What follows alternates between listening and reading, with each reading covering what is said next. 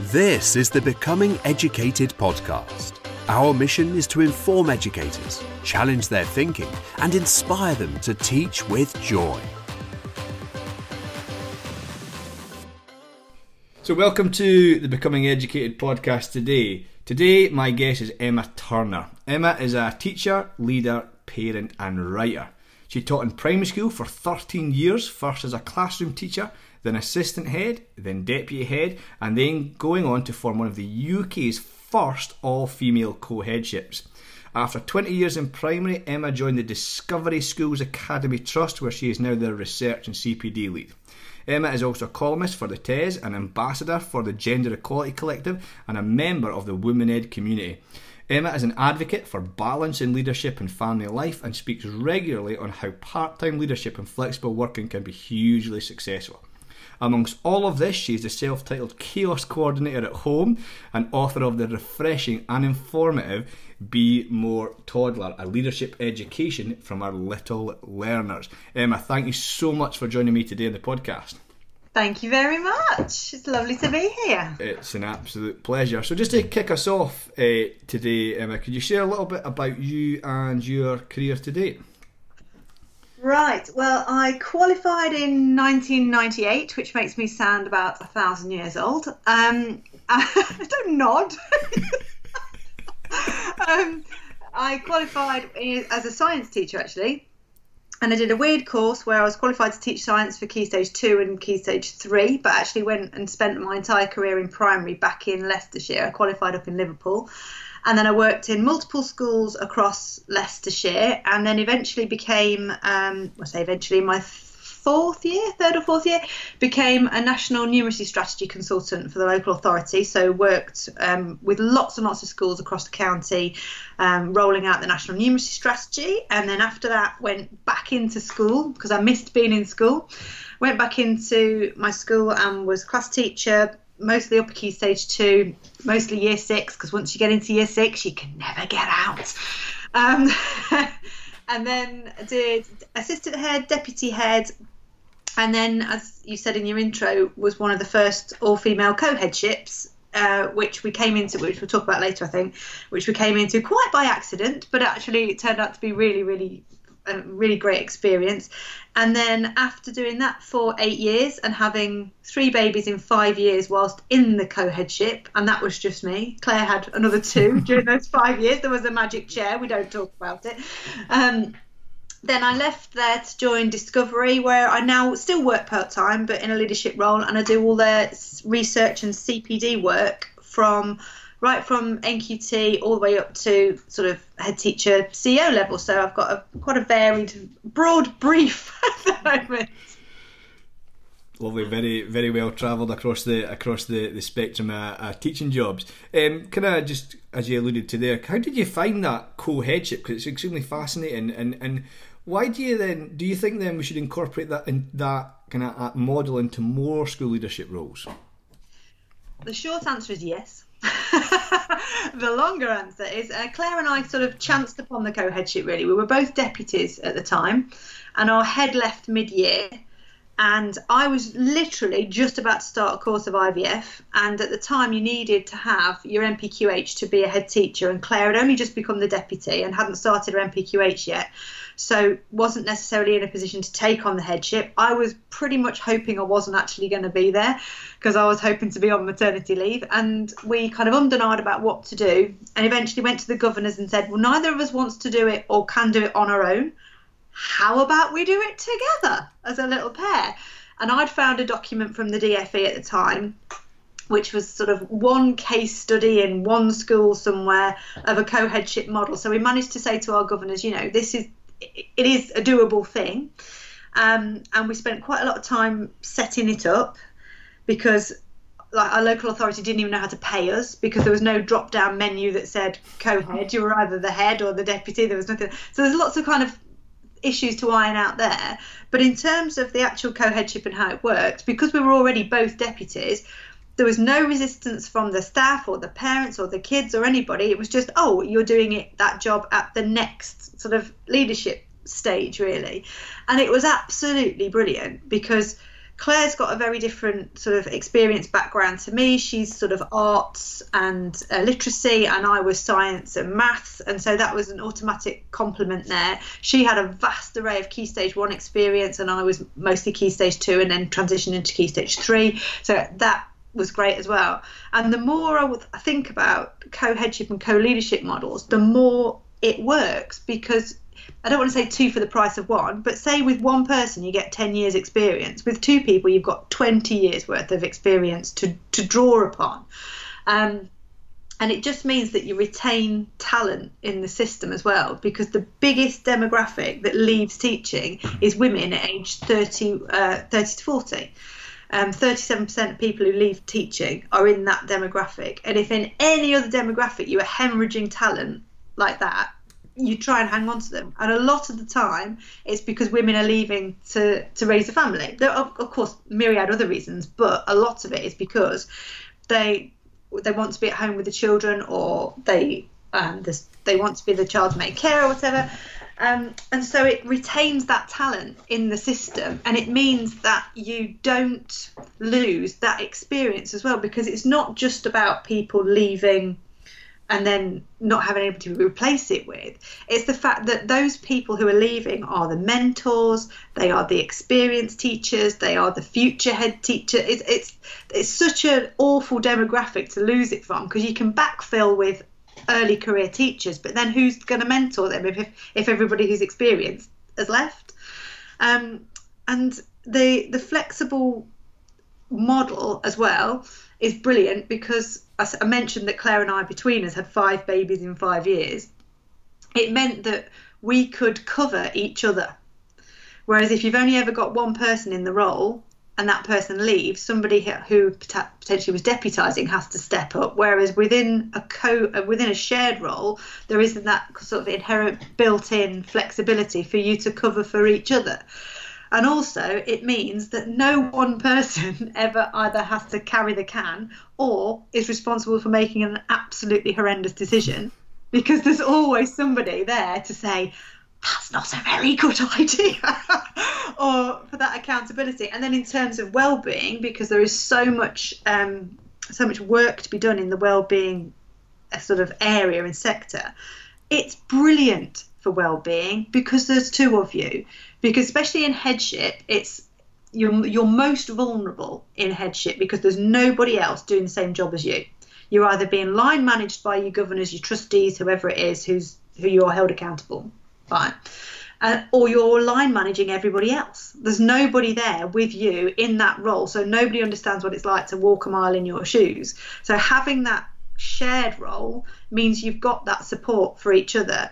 And the number of times that somebody would bring something to our door and we'd think either that was horrific or traumatic, or it was difficult, or we didn't have the answer, or we just didn't know what to do, we'd go, yeah, okay, leave it with us, we'll sort it out, shut the door. And instead of going, oh my God, what are we going to do? We'd just look at each other and go, well, what are we going to do with that one? But there was never that struggle on your own. There was always that inbuilt support, and it's such an untapped model, not just for maternity, but for people who want to retire or reduce the number of days, or people who just want to have a life, people who want to spend more time at home, or maybe have got a spouse to care for, or have got their own health challenges. It annoys me that it's not more common, because it was so brilliant. It's like I know the secrets of it, and I want to kind of tell everybody about it. Absolutely. No, I agree. I love that idea that you said about retaining talent, because I had an earlier podcast with Kat Howard, and she referenced the amount of people that leave teaching. And if that was in the private sector, it would just be unheard of, because as you say, that talent needs to stay, and if we can do that in core roles, then why don't we do that in all levels of the school leadership system, not just headship? Why can't we do that like everywhere? Because you said people trying to have a life, or people trying to raise a family, or people trying to just have that support. It sounds fabulous. So kind of moving on then, for the rest of the podcast, I'd like us to focusing on your book, Emma, which I read, and as I said, was incredibly refreshing and informative, and I love the anecdotes through it. So How did you? It was like therapy for me, just writing about that. I can totally imagine you getting that one off your chest and the next one off your chest and sharing it with I think it was very. We're going to come to later. It was very brave that you shared some of those private stories with the rest of the education community to marvel at. So how did you come to write Be More Toddler, Emma? What gave you that idea? I had come upon the idea when I went to a ball pit at a soft play, and I was there and I bumped into a former colleague who'd been one of our interim head teachers, and he's such a nice guy, so supportive, so brilliant. And I was there and I'd got my eldest one who was 5, just turned 5, and then my 2-year-old and a brand newborn. To be fair, I don't know what I was doing in soft play, I should have been at home, but we'd ventured out, we had to get out of the house. And he was there with his grandchildren, and we kind of showed each other our lovely children. And he was like, oh, you were always going to do so well. You were so brilliant. You were so this, you were so that. And I was like, oh, God.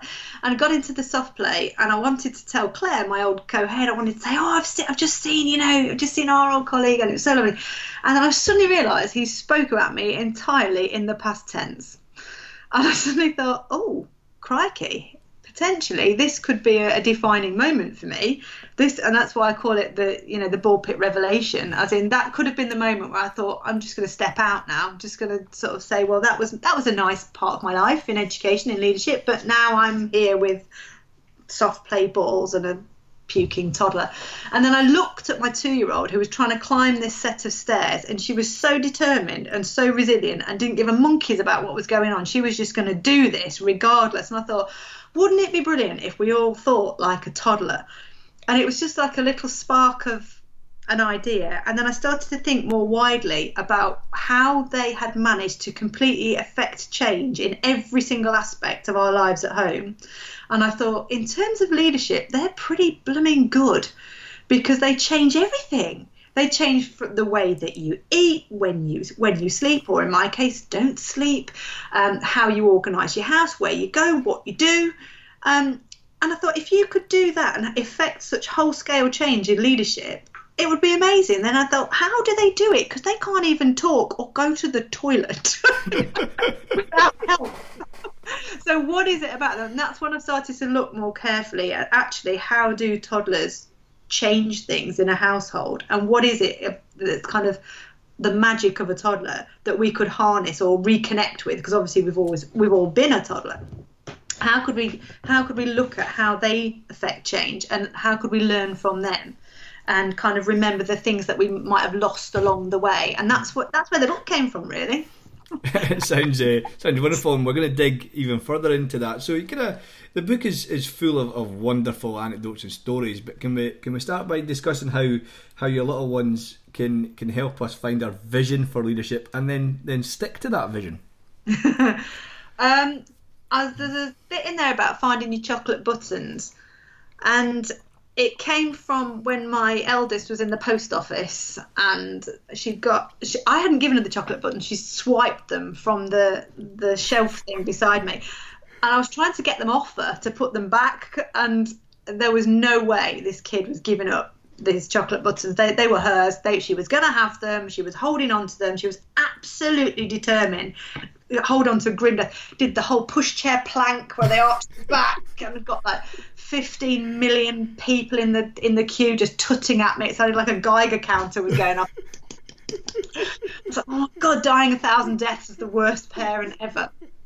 And then I thought, actually, that's what you need in leadership. That was one of those moments where I thought, you've got to be really clear about what you will hold on to for, until the end, for grim death, really. So the first thing in leadership is to kind of look at, what is it that you really will fight for? What drives you? What are you absolutely indignant about? And for different people, it's different things. And that's really important as well, because not every school needs to be served by exactly the same leader. So different people have got different drivers, different things that really motivate them. But being clear about that will help you to filter all your future leadership decision making. If you are absolutely clear about what it is you believe in, what are your kind of leadership chocolate buttons, what will you not give up for anybody? Doesn't matter what initiative comes in, doesn't matter what angry parent comes in, doesn't matter what prickly member of staff you're dealing with, you are not budging on that, because you know that that's what's right. So that was the first thing, the chocolate buttons. And then the opposite of the chocolate buttons is celery, because my children hate celery. Absolutely hate it, and it doesn't matter what I do with it and how I try to hide it, they will find it, and as a united trinity of celery haters will just go, no, this is not for us. Because again, part of leadership is not always saying yes to everything, but it's also knowing when to say no. So what are the things you will not tolerate? So find out what you definitely want, and also what are the things you won't tolerate. And once they're communicated really clearly, that will guide every other piece of decision making, every strategy, every thought process, every decision that you make. So from toddlers, what they taught me, find your chocolate buttons, find your celery, and make sure everybody in your organisation understands those as well. Because no one person in that post office queue didn't know that my daughter believed in those chocolate buttons. She had communicated that very clearly. And likewise, I only have to look at my three children's faces when I present them with whatever casserole or fricassee or stew, and they just look at me like wearily, like, no. this is not for us, mummy. This isn't us. So find your chocolate buttons that you want to fight for, and also find the things that you're going to say no to because you just don't buy into it and you just don't believe it, and then make sure everyone in your organisation is on the same page with that. Absolutely outstanding, and believe me, I think it's not toddlers that don't like celery. I just don't know how anyone could actually eat that. And my good lady tries to give me snacks at work and go, oh, celery and hummus. No, I think myself and your toddlers can sit there with the big no. Say no to the stringy veg. No. Yes, keep that away. One of the most hilarious anecdote in the book for me, I just could not stop chuckling away, but also feeling that sense of absolute exasperation for you must have been your very was your "Are We There Yet?" car journey that you shared. God. And then it kind of had an important message about the importance of leaders checking in with staff and not checking up on them. Can you share more about that, please? Oh, yeah. It was an absolutely disastrous journey to a very well-known holiday village, forest holiday village, and it was just horrendous. We'd got one of the kids potty training. I was still trying to feed the newborn. None of the car seats fitted in the car, so we'd got one kid up the front, me literally wedged in. I couldn't move my elbows. It was ridiculous between the two little ones. It chucked it down with rain. The traffic was horrendous. When we got there, it was absolutely awful. We'd got my husband on the side of the road in a lay-by trying to potty train the middle one who had decided in the traffic that she needed to go in a gale. It was... It's just ridiculous. And then on the way back was just like a scene from Poltergeist, with every single one of them exploding from every orifice you could ever want to explode from, to the point where we had no clean clothes in the car. I had to stop at a branch of Next on the outskirts of Coventry, wishing we were dead. Basically, it was just horrific, because it was also, well, I didn't put it in the book, it was 32 degrees that day as well. So all of these exploding bits of children everywhere were being gradually steamed in the car. It's just horrendous. So Tom and I often talk about that journey as being probably one of Dante's circles of hell that's yet to be explored. That car journey is in there. But we asked the kids about it. They absolutely loved it. They thought it was hilarious. They thought it was brilliant. They liked counting the windsocks in a gale, which was my husband's desperate attempt to entertain them on the way down. They thought it was brilliant to ride up front in the car. They remember going to the shop and buying new clothes, and all the way through that journey they kept saying, are we there yet? Are we there yet? Are we there yet?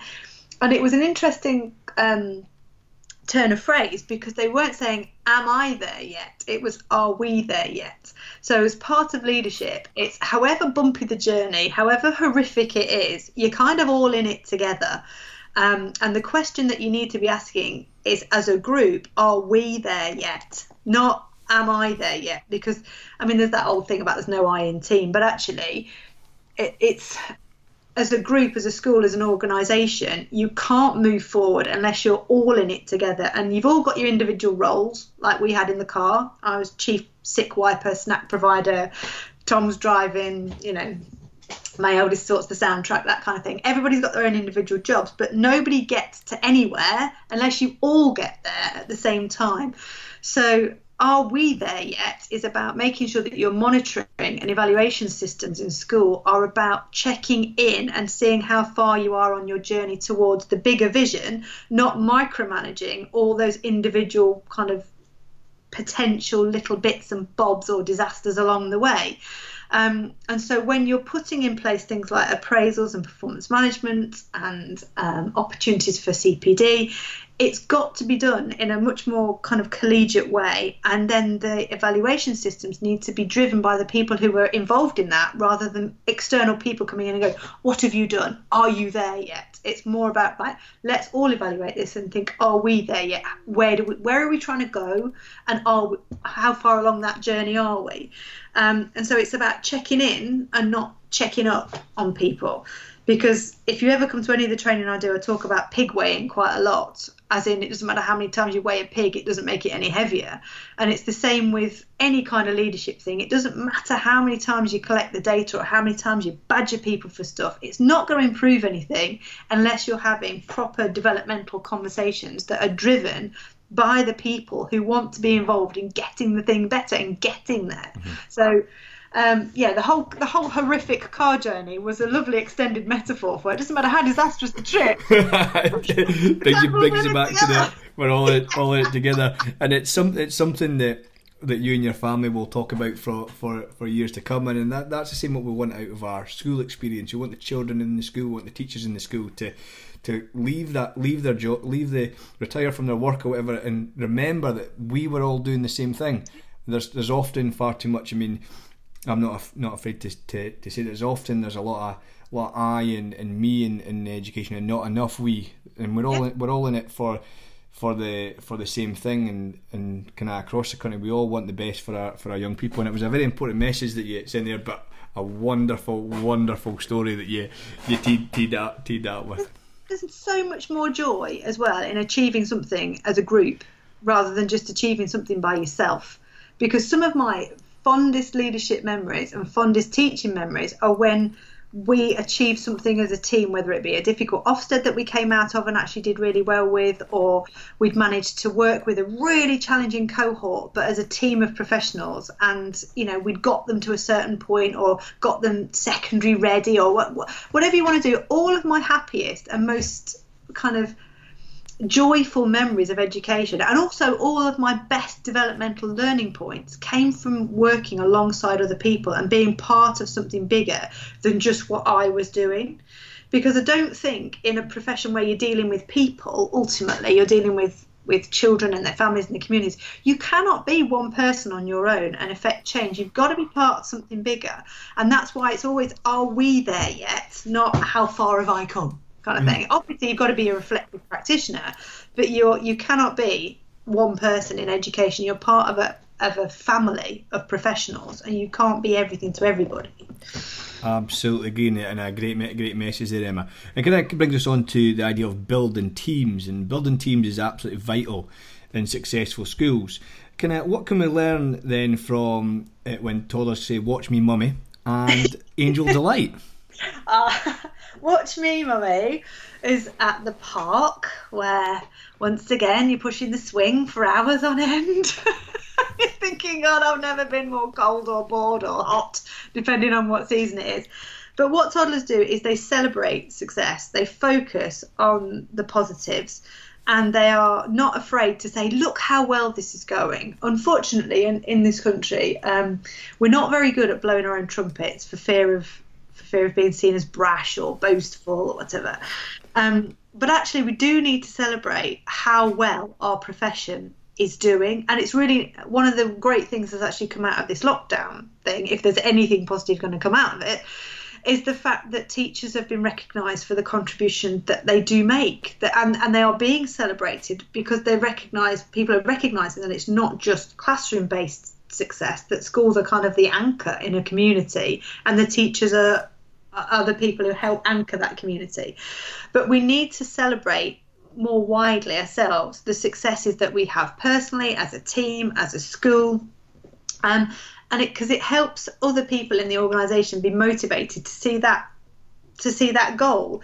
And if you've never spoken to Ray Snape before, I would, and she talks a lot about unconditional positive regard, about always seeing the positive in people and always approaching a situation with this unconditional positive regard, which is what toddlers do. They never go into anything really anti it, unless it's just celery. But they generally just go, oh, this looks interesting, and we don't necessarily do that as adults. But the park metaphor, with being at the park, about watch me mummy as well, is as a leader, you've got to have that unconditional positive regard for all aspects of the job, and not all aspects of the job are particularly scintillating or exciting. And for different people, they will have their creative fires or intellectual fires stoked by different parts. For me, oh my God, finance and budgeting and assessment data, I would do it, but I wouldn't get up in the morning and go, whoa, this is for me, this is like my favourite thing. Whereas Claire really used to enjoy that part of it, but there were other parts of the job that I really enjoyed, and she'd be like, this one's for you, this bit's for you. And again, that's another success of the co-headship. But you've got to be, as a leader, have that unconditional positive regard for every single person in every role in your organisation, because that builds trust and it builds mutual respect and it builds that positive regard, where when you have to have a difficult conversation or times are tough, you've got that positive regard in the bank, and they trust that you respect them and have this positive outlook for their role. So for me at the park, it was the relentless swinging that used to drive me insane. But when they're going, watch me mummy, of course I'd be going, that's lovely. Brilliant, lovely. And then the angel delight thing was my daughter, who leant forward in the car when we were driving back from my mum's, and there's a beautiful sunset, and she said, look mummy, red sky at night, angel delight. And I'm like, not exactly. It's not red sky angel delight, red sky at night shepherd's delight. And she was like, oh, all right, and kind of just sat back and got on with it. And again, I thought, if that had been an adult in a meeting and they just made an absolutely crashing error like that, they would be internally withering and dying at that point. They would just be like, I can't believe I said that. Oh my God. And it was a reminder that actually, if you never make a mistake, you don't learn anything. And toddlers are experts at making mistakes. They make mistakes all day long. For God's sake, most of them can't even use a spoon properly. But they don't care, because they know it's part of the learning process. And my colleague, Phil Page, always says, when things go wrong, it doesn't matter. When things go right, it's great, because some you win, some you learn. And that's his mantra. Some you win, some you learn. And that's exactly what toddlers do. And it's about, in leadership and in teaching, in any aspect of life really, if you make a mistake, unless obviously there are some crashing mistakes in life that you generally don't want to make because they end in disaster. But on the whole, most mistakes that you make in a day, it doesn't really matter. And the chances are, once you've made that mistake, you will never make it again anyway. So unless you make any mistakes, you're not going to learn anything. So it's about that vulnerability as a leader, about not wanting to be perfect all the time and not having that kind of perfect persona, because then you become Teflon and nothing sticks to you and nobody can get close to you and nobody can or even see you as any kind of role that might be obtainable for them or achievable for them. You've got to be vulnerable as a leader, and you've got to be human, and you've got to be seen to make mistakes, and then you own up to them, you hold your hands up, you don't cover them up, and you just go, oh right, I'm really sorry, let's move on. You don't a toddler doesn't try and necessarily go, it wasn't me that said that. They just go, oh all right, and then they don't do it again. And the other thing about the unconditional positive regard and the vulnerability is because we set the weather in our organisations. We determine how people feel. We always underestimate as leaders how much influence and sway we have over the climate in a school. And I've worked in schools where if the head was in a vile mood, you knew it from about 8 o'clock in the morning. Even if you hadn't been near their office, it kind of permeated the building and you knew what kind of mood they were in.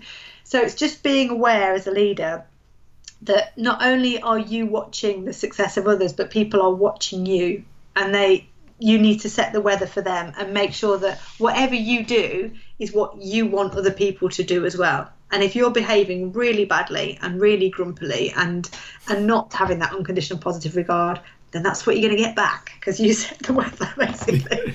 Exactly. I could not agree with that more, and I love that idea of celebrating success and just accepting mistakes. I think as a teacher of physical education, I talk about mistakes on almost a daily basis, and how it doesn't matter. You've missed past a football. Who really cares?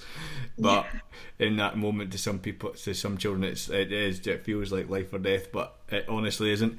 Kind of brings us on now to quite a funny turn of phrase that I hope you'll allude to a little bit later on, is how did dinosaurs, boiled eggs, breakfast discos and doing it on myself help us develop as leaders? Right, well, the dinosaurs bit was about being confident in your own decisions. My youngest son, I mean, the picture on the front of my book is him in his tiger outfit. That's a photo adapted from a photograph of him in his tiger outfit.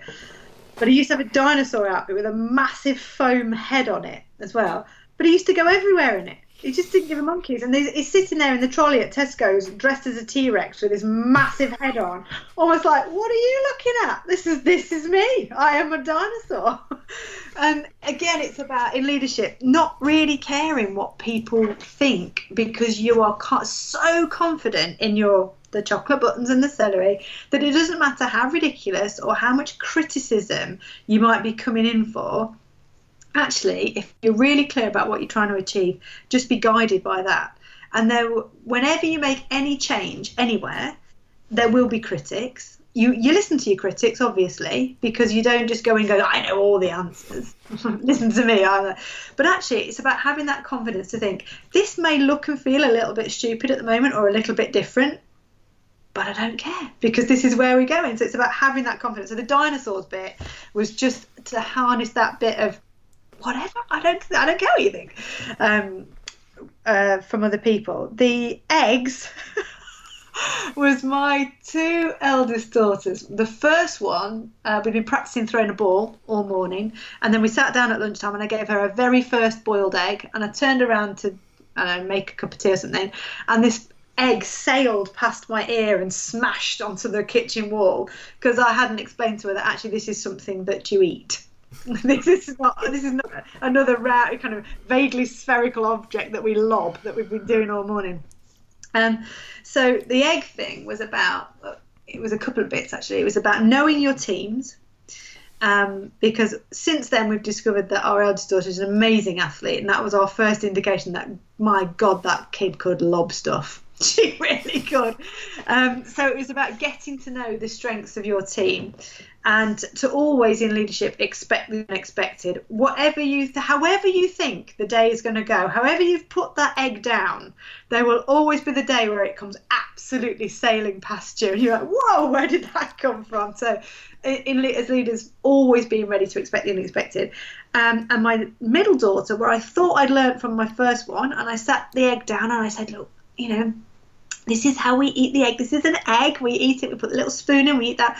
Fine. So again, I turned around, started washing up, and I was like, "You're right, darling. How's the egg going?" And she said, "I like it." I said, "Do you like it?" She said, "Yes, but I don't like the crunchy bits." She'd been eating the shell. I was like, oh my God. So again, it was a lesson in leadership that it doesn't matter how well you think you've explained something. So you will probably have to explain it again, because somebody will misinterpret it. And again, that's about knowing your teams and recognising that who's going to misinterpret things and making sure your messages are clear. The discos bit are so important. Not enough people have fun in leadership. And I don't mean some kind of enforced fun where you come in dressed in some weird fancy dress outfit and end up doing some awful David Brent office style dancing, but actually just approaching the day as if it's actually something to be enjoyed. Because I think I say in the book about the toddlers skip off into every day full of joy and wonder and delight, and then people say there's a leadership meeting and people are just like, oh God, And it's because not enough people realise that actually working, especially with young people, even though when you move into leadership, it's still fun. You're ultimately working with the best colleagues in the world, which are children and young people, and you're getting to do the most wonderful things. And yes, some of it isn't particularly interesting, but actually, if you go in with this kind of mentality of, oh, I've got to be super serious and I've got to be kind of uber professional in every single meeting I'm in, and it's just no fun, and it weighs you down. And I talk about grey people in grey meetings, in grey clothes, talking about grey things. And I used to come out of those meetings just thinking, oh my God, I'm so depressed. But actually, especially working with Claire and having two of us, it's about going into things with this kind of light mentality and not thinking like a child who puts on the mum's high heels and pretends with the handbag. It's not pretending to be uber professional all the time. Obviously, you have to take your business seriously, but you don't have to be serious all the time to do that. And I've met so many people over the years who just kind of turn their nose up at anybody who makes a light-hearted comment or tries to lift the mood. And I just think, stop being like a Dementor in Harry Potter. Stop sucking out my soul. And the other thing about that, about Find the Fun, is that in every kind of great piece of music or great piece of artwork, there's light and shade, there's quiet, there's noisy. If you're always just bland and grey, nobody ever knows how to take anything that you say. And actually being a really light-hearted, positive person, when you've got something serious to say and you shift gears and you do that, it's sometimes much more impactful than if you've constantly been the one who's just been on that level and on that even keel. And also showing people that you have, I don't want to say sense of humour because that's subjective, but showing people that you are human and you enjoy life makes them much more likely to talk to you about their worries, their concerns, their aspirations, and it just makes for a happier place to come to work. And I mean, I am aware when I say this, I might be saying come into school like dressed as a clown and let's sort of be stupid all day. It's not about that. It's just about having a different attitude where you don't have to be uber serious all the time. Mm-hmm. Obviously, you're not going to walk into an HR meeting or a capability meeting doing the conga or anything, but it is. I am not advocating that, not for one moment. That's when you do need to have your serious head on. But there's nothing to say you can't enjoy your job. And it's far too many people who are far too Dementor-like from Harry Potter. And then linked to that is that I want to do it on myself. And my toddlers, all of them, I don't know why, but instead of saying do it by myself, I want to do it on myself. And it would always be something like putting on their shoes or doing up their coat, and always at the most inconvenient moment, like when I just needed to leave the house. That was the exact moment they were going to do it on themselves. But actually, as a leader, that happens a lot. People want to step up. People want to take on more responsibility. And you have to encourage that.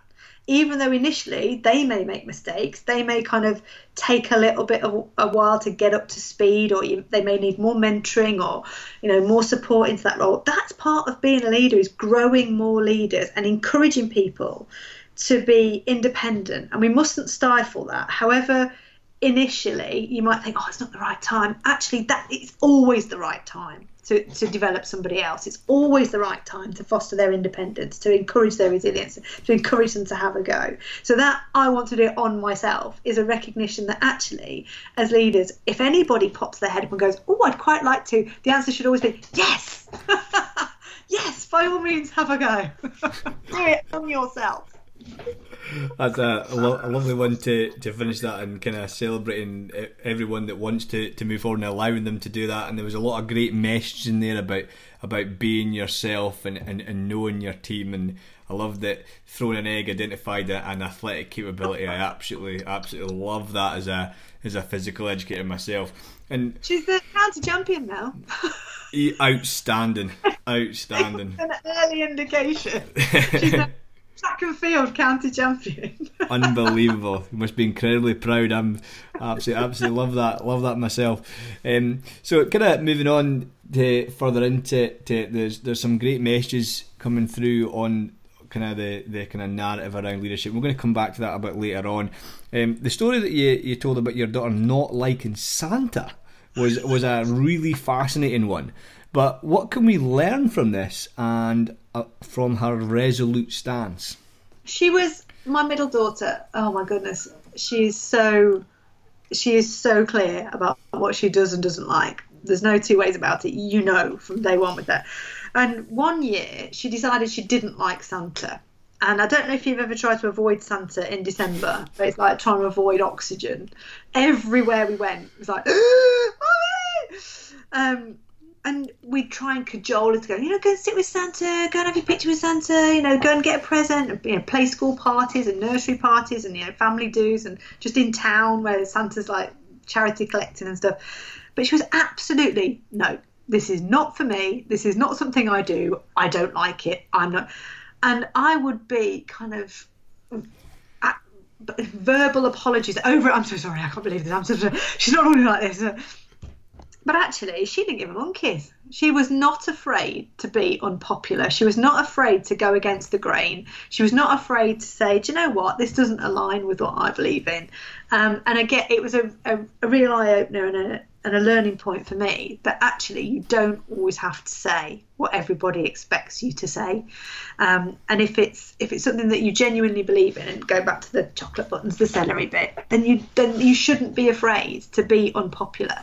And especially if you're taking on a new leadership role where things might have been done in a certain way for a long time, and there are ingrained behaviours and ingrained practices which might not be the most effective, and you're going to have to change.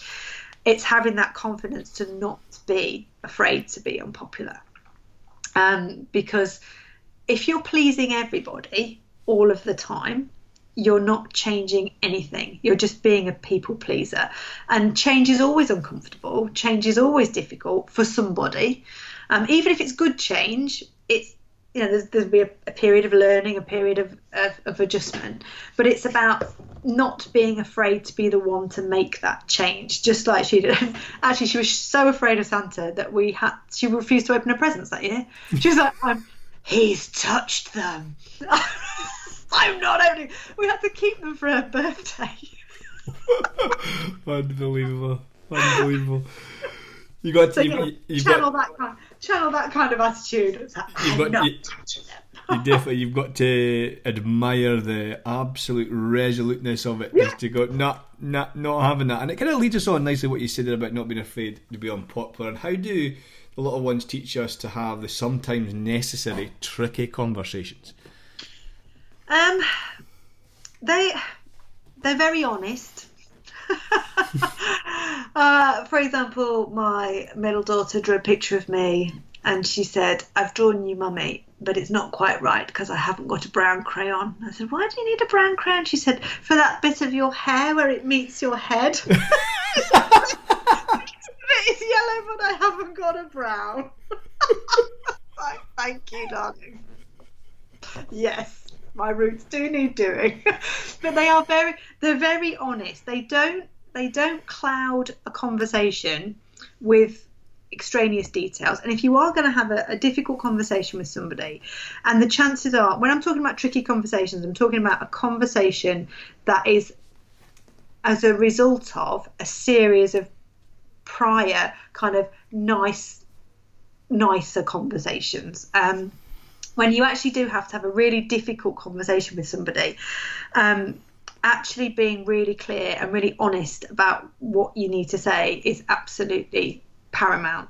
If you try and fluff it with lots of extraneous details, then the message gets lost. So the first thing that toddlers do is they don't say very much, but what they do say is very clear and it's very honest. They say less, and because they say less, they encourage this kind of clarity and honesty around it. Because I've come out of so many meetings before when I've just thought, what the hell was that about?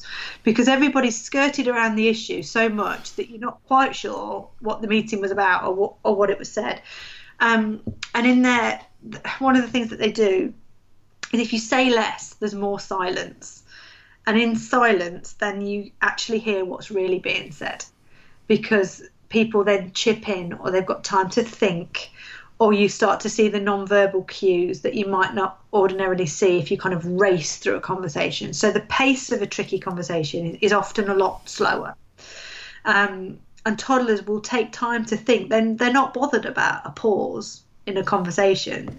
If they need to think about something, they'll just stop talking and think about it. Whereas adults, we like to fill the space. We like to fill the conversation space with words, even if they don't mean anything.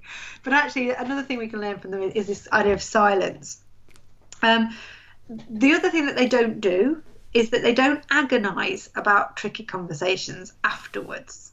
They don't come away from a ruckus at the sandpit, lie there in bed at night and go, I handled that really badly with that spade. That was done. I shouldn't have done. What if I'd have done this? I should have done that, shouldn't I? They don't do this kind of negative self-talk. It's happened. It's over. They kind of box it off. They've learned from it, or they're going to take the actions that need to be taken, and then that's it. Because as much as you would like to go back in time and re-have a tricky conversation, you can't. So there's no point. You did the best you did at the time you had it, with the information that you had, your own kind of moral compass, and the people that were in the room. Nobody goes into a difficult conversation wanting to offend somebody or wanting to do it badly. So if you've prepared well, been honest, been clear, been kind as well, because a lot of tricky conversations are with colleagues who are maybe struggling with something, or with a parent who's in a really desperate situation. And kindness goes a hell of a long way. That doesn't mean condoning, really awful things that are happening or really poor practice, but it's just recognising the need to be kind and humane in that moment.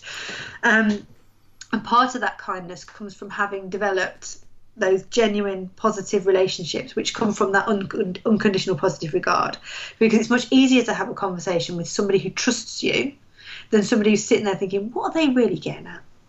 So if they trust what's coming out of your mouth because they've got that really good relationship with you, because you develop that relationship over time, that tricky conversation is likely to be heard better by that person, and also the actions that you want them to do received better. So tricky conversations don't stand on their own. They stand on top of all of the other groundwork that you've done, that you've built up. And they're values driven, and they're honest. And the other thing I'd say about a tricky conversation is when a toddler is either, I don't mean told off, you don't tell toddlers off, but if they've had a little moment where they had to be told that no, you can't have that, or we're not going there, or they've been disappointed by something, or somebody said something mean to them, they seek support afterwards. They come and have a cuddle. They come and sit on your lap. And I don't mean like walk into the office and go, I've had a terrible time with Mrs. So-and-so, like bring on the hug. But actually, it's about seeking support before you go into a tricky conversation. So making sure if it's something that affects somebody's pay or somebody's employment status, or it's a safeguarding issue, make sure you sought support, specialist support beforehand, so you've got all that information to hand. And then afterwards, I've been in some meetings with, especially parents and safeguarding meetings that are basically traumatic, the things that you hear and the things that you're party to. You can't just go straight from that into the rest of your day. You've got to take some time to actually process what was said and to seek support afterwards. Now that might be a trusted colleague in the school. It might be a trusted colleague who does a similar job in another school. It's a confidential coaching conversation, or it might be seeking support from a union or an HR advisor. But if you've genuinely had a tricky conversation, a difficult conversation, the worst thing you can possibly do is to go straight into something else. You need to take time to reflect, make your notes, think about it. In the same way a toddler will come and sit on my lap, put his thumb in his mouth and just have a cuddle for 5 minutes. It's that restorative moment. Say, this something not particularly nice has just happened. Let's think about it and then get on with your day. And we don't take the time as leaders and teachers to do that, to actually reflect on what's happened and the impact it has on us. So honesty, clarity, silence, support for tricky conversation. Very beautifully summed up. I'm sure that'll help many people as they go forth back into schools, hopefully soon. How important, Emma, is it that all staff prioritise the basics? Oh, sleep, food, play. Yeah. Yeah. Well, toddlers will never tell you, will never be hungry. You always know when they're hungry. You always know when they want to play. And if they're tired, they go to sleep.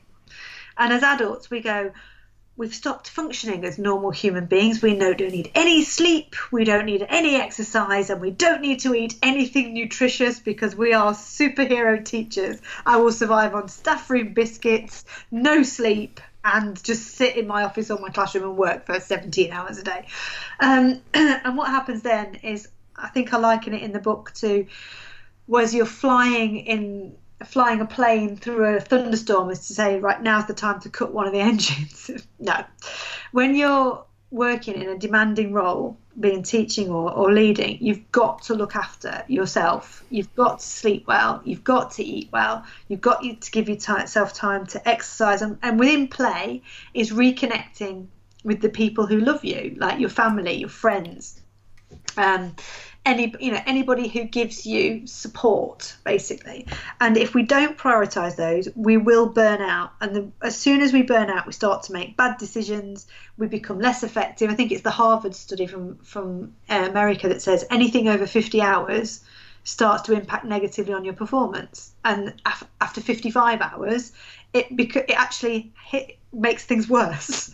So if you're not having time to eat, to sleep, to play, then actually you need to look at your workload with whoever manages your workload and say, look, this is becoming ineffective, because you need to prioritize sleep, food, play, just like toddlers do. Just because we're kind of 35, 45, whatever, doesn't mean that our needs are any different from when we were 3.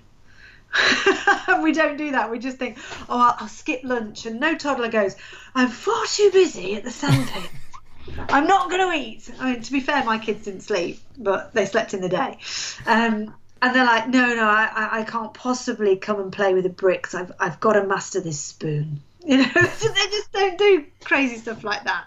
But we as adults decide that that's not for us, and we need to go back to being 3, basically 2 or 3. 100% agree in that idea. And we now have so many apps that track our sleep that we've forgotten so much about how much we actually need it. Is that we now all wear? I mean, I wear wearable tech that tracks my sleep. Like, we've forgotten that we actually need to sleep. They stress me out. I can't use those. Then I get paranoid about how much I've had. It was this sort of, and then I get more stressed. It's like, no. Oh, tell me, I get fixated on I use a Whoop strap, and it tells us your performance and your recovery, how ready your body is to take on, they call it strain, take on physical activity that day, or a high cardiovascular load. And if I'm not green, I'm like, how am I not green? Why am I not green? I slept for 8 hours. Why am I not green? I get so fixated on it. And then my good lady turns around and goes, it's like, you're basing this all on what? Technology? but that's neither here nor there. So we're gonna sum up there and kind of move on to the final stages around school leadership, and then move on to our final 3, Emma. Kind of on school leadership, what is missing from our current narrative around school leadership? Oh, how long you got? Basically, a diversity is missing from leadership. There's still this pervasive narrative of one leader, one school, ever present, one way of doing things. It's changing. It is changing. There's amazing work by people like Flex Teach Talent, Women Ed, Shared Headship Network, who are actively promoting other ways of looking at leadership in schools. But there's not that diversity yet. And part of the problem is it's always been done this way. And we're yet to have anybody really in the adult population who's come through a school where there has been a shared leadership model. I mean, the children who were our first cohort when Claire and I did the co-headship, they'll be about 20 now. But there's no one really out there who can go, oh yeah, I remember that at school. So in our kind of historical narrative, historical experience, the head teacher is one person who works full time. And until the models start coming through, I don't think that part will change. Although weirdly, when we took on our co-headship, we didn't get much kickback from the parents. And I think that's because education has such a long way to go to catch up with the wider world of work, because everybody works flexibly outside of education, yet in education we're locked into this historical model. I think that there needs to be a wider recognition of the need for change. I think some people are kind of driving into a leadership and recruitment catastrophe with their eyes shut, not realising that actually not only is the recruitment and retention issue at the early career stage, but actually it's going to be at the leadership stage as well. There's so many people going to retire. So there's the recognition of the need to look at different models. And the more diversity you get in the type of model, the more diversity of person you will have in that role. And the more diverse people you have, the more diverse voices you have. And therefore, there's such an opportunity for the education system to sound better and to become more different, because it's being led by a much broader range of people with a more diverse range of both life experiences and work experiences. So I think there just needs to be more agility in the way that we look at leadership, and we need to almost like tear up the rule book. And one of the I don't want to say great things because it's not great to have a pandemic, but one of the things that the pandemic has put a spotlight on is that there are so many different ways to do this. And I wrote a TS article last week actually about everything we thought we couldn't change has been changed in the last 3 weeks. You can't scrap assessments. Oh, we have. You can't school remotely. Oh, we have. You can't have school leaders working flexibly from home. Oh, we have. It's everything we thought. It's almost like the rule book's been torn up. And obviously this isn't flexible working because everybody's forced into it and it's all been done at breakneck speed on the hoof. And obviously you've got your kids at home, partners at home. It's not true flexible working, but what it has done is said nothing is impossible, which is a great narrative to bring into the next phase of the maturation of the leadership system, as in it's sort of said, yes, we did it this way for ages, but then we had to do it like this and we did it. So that means that actually there's a bit of wriggle room now. There's been more fuel added to the change fire, if you like. Certainly, I talk about it. My good lady is a dentist working for the NHS, and we talk about it all the time with our group of friends that it's going to change the way that people work forever. Yeah. You know, we've got friends who are still working 8-9 hour days, but they're doing it from their couch.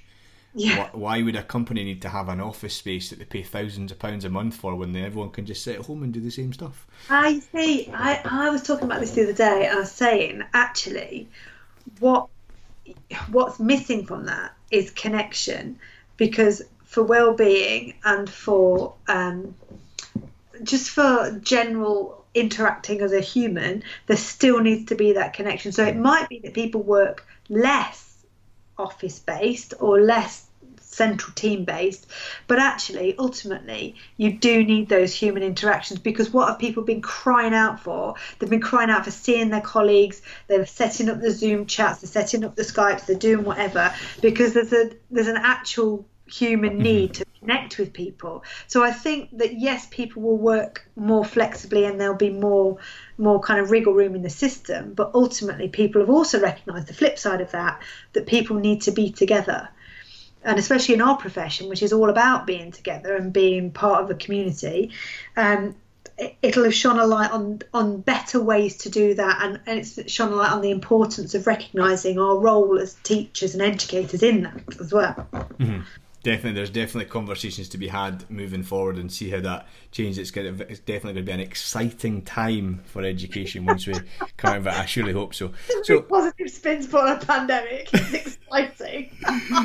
Definitely trying to find the positives in the time. So then, kind of coming up to the end of the interview section, how do you define the future of leadership, and could you share a little bit about the joyful unicorn of leadership development? Well, the joyful unicorn of leadership development is the antithesis to the 4 horsemen of the leadership apocalypse, which is what I talk about at the beginning of the book, about all the problems that people perceive with leadership, which are the 4 horsemen of the leadership apocalypse. The joyful unicorn, God, I sound so flaky when I say this. It's about, we've already touched on the idea of being more flexible, that one of the joyous things about leadership is that you have greater autonomy, and with greater autonomy comes greater confidence. Because as a leader, you actually get to set what happens. It was such a revelation to me. It sounds so stupid that when you're the leader, you're the person you're accountable to. So you set the deadlines, and if you don't meet that deadline, the only person that's going to tell you off is yourself, really. Obviously, there are boards and trustees and whatever, but actually there's so much more autonomy. You organise your diary, you organise the meetings, you organise the schedules, obviously taking into account everybody else, but actually there's so much more flexibility and so much more autonomy. And people are like, oh, I can't take on more in leadership, I'm already struggling, I can't take on more and be a leader. Well, actually, this joyful unicorn bit was actually saying, don't tell anyone, but some bits are actually easier. You know, because of this idea of this, it's more flexible and there's greater autonomy. And that bit needs demystifying. That actually, yes, the accountability of leadership can be terrifying, but actually the day-to-day business of it can sometimes give you the flexibility that you're actually after, because you're kind of setting what happens. And also, the natural maturation that's going on in the system is another great joy, which we kind of touched on, that actually leadership is changing and it doesn't have to be dictated by everything that's come before. So the joyous bit is being part of the next phase of leadership development and the next kind of wave of leaders who can be this flexible, autonomous, demystified new lot of leaders. And it was a great privilege Claire and I had to be part of that, being one of the first co-headships, which is now a model that everybody's clamoring to kind of set up and have. So yeah, that was a little bit of the joyous unicorn. And I think I talk about one of the things that needs to happen in leadership is that we need to pull the curtain from the leadership conjurer's table. Because one of the things that I found out about, especially in headship, was I went to my first headship network meeting, terrified, thinking I'm going to meet all these like superhuman, amazing people. And don't get me wrong, really experienced, really talented, really clever people, but ultimately just people. Mm-hmm. There's no magic about them. They were just people doing a job, and I was like, that needs demystifying as well. Don't ever think you can't do it because you're not some amazing person. Absolutely. Actually, these are just people doing a job. Yeah, they are. They do a very, very good job. But they're amazing. But yeah, exactly. Anyone can. There's this idea that leadership isn't for anyone, but I truly believe that it actually is. So can I sum up the interview can I end the interview section before we move on to the final three questions, which I ask all the guests? Where can listeners buy your book, and where can they find out more about with you, engage with you on social media, perhaps? I tweet at Emma_Turner75, which I rue the day I put that Twitter handle together because it gives away my age, and I always say I'm going to change it to Emma_Turner and then change the 75 to the 85 and have a photo taken in some good light because the 75 does give away my age. So you can tweet me on there, Emma_Turner75. I write for TES, if you're onto TES and Google my name, you can read some of my articles. You can buy the book Be More Toddler direct from John Catt, or it's on Amazon, or it's in other bookshops as well. Apparently a big posh one, which I forget the name of, but I should have known apparently when somebody told me it was in there. I was like, oh. Waterstones? No, it began with an F. Oh. Not Waterstones. Oh. But it is in Waterstones. You can order it from Waterstones. And then I often talk at Women Ed events, Brew Ed events. I had loads of events lined up, but obviously they've all been cancelled because of the social distancing coronavirus thing. But yeah, you can catch me on there. Or what else do I do? Podcasts with Phil Naylor as well. I sometimes not co-host. What do I do? Host for him. Guest host. That's what it is. Guest host. Yeah, I've listened to some of your interviews with. Can't remember.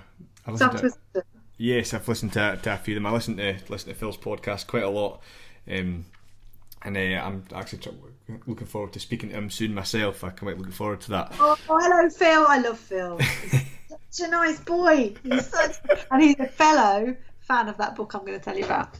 Brilliant. I look forward to that. So, kind of moves us nicely on to the final three. And it starts with, what book or text has had the biggest impact on your teaching career? Easiest question you've asked me all night.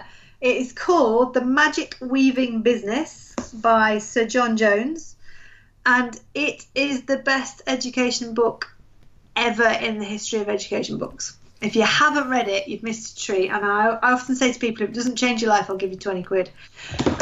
If you ever get to see Sir John Jones speak, just go. He is absolutely awesome. Had to introduce him at an event where we booked him, and it's probably the most nerve-wracking moment of my life. It was like when the X Factor contestants sing with Beyonce. They get to be with their heroes. I'm on the stage with John Jones, Sir John Jones. It's amazing. But he is absolutely brilliant. That book, every educator should read it. And actually, we run a skit within our trust. And it's a core text on my recommendation now for all of our skit students. You have to read it if you're a teacher. It's just beautiful and brilliant. I'm going to make that an absolute priority to read. I've never read a book like it before or since. And I go back to it again and again and again. And if you're ever feeling a bit jaded by education, just go back and read that and you'll come out absolutely all guns blazing again. I look forward to reading that, and thank you so much. Second question, Emma, is if you could give one bit of advice to a teacher, what would that be? Apart from read that book. Yes. It's a little bit like the chocolate buttons thing, is remember your why. Why did you go into teaching? What did you want to achieve? And whenever you're planning a lesson, whenever you're sitting in a staff meeting, whenever you're talking to a child, whenever you're talking to a parent, just remember why you went into this profession and let that guide everything that you do. Because it's so easy to get swayed by the latest fad or the latest bit of information, or, you know, you've had a rough week, you've got a difficult class. It's so easy to just sort of think, this is not for me, or to just not be your best. And it's just about reconnecting with that why you went into it. And again, John Jones talks about that a lot in his book, but find your why, reconnect with your why. And when things are a bit rough, or even just when you're planning a lesson, just think, does this actually align with what I'm all about, really? A bit harder when you're teaching like fronted adverbials to kind of reconnect with your why, but actually, on the whole. Certainly, it's certainly important that we remember why we do what we do, especially when in a late night in December when you've got a parents' evening that lasts till 8:30 and you're back in it at 8 o'clock the next morning. My final question to you, Emma, and what's been a wonderful interview, is what do you think gets in the way of great teaching and learning in our classrooms? Over initiativing, if that's even a word. I think a lack of clarity, about, you know, really what makes great teaching and great teachers. And I think that historically there's been so much tinkering, so many changes, and teachers are good people who want to do the right thing, and so they're constantly trying to adapt to moving goalposts all the time. And actually that just gets in the way of great teaching and learning, because the research is out there about what makes great teaching and learning. The great teachers are in the classroom, the great people are there. You just got to bring those two together. What doesn't help is then once those great teachers are in there, it's just lobbing initiative. It'd be nice to have an incentive. Initiative constantly at them, which clouds the actual focus, which is getting on with the business of teaching and learning. So endless curriculum changes, endless assessment changes, endless changes to this is how we're meant to do it, this is not how we're meant to do it. Just let teachers engage with the research, find out what works in teaching and learning, and then trust them to do a really good job. That's what I think gets in the way. Absolute beautiful way to end the podcast, Emma. And all I've got left to do is to thank you so much for giving me your time tonight. I've thoroughly enjoyed chatting with you for the Becoming Educated podcast, so thank you very, very much. Pleasure. Absolute pleasure. Nice way to while away a pandemic. Thank you for listening to the Becoming Educated podcast. Until next time. Teach with joy.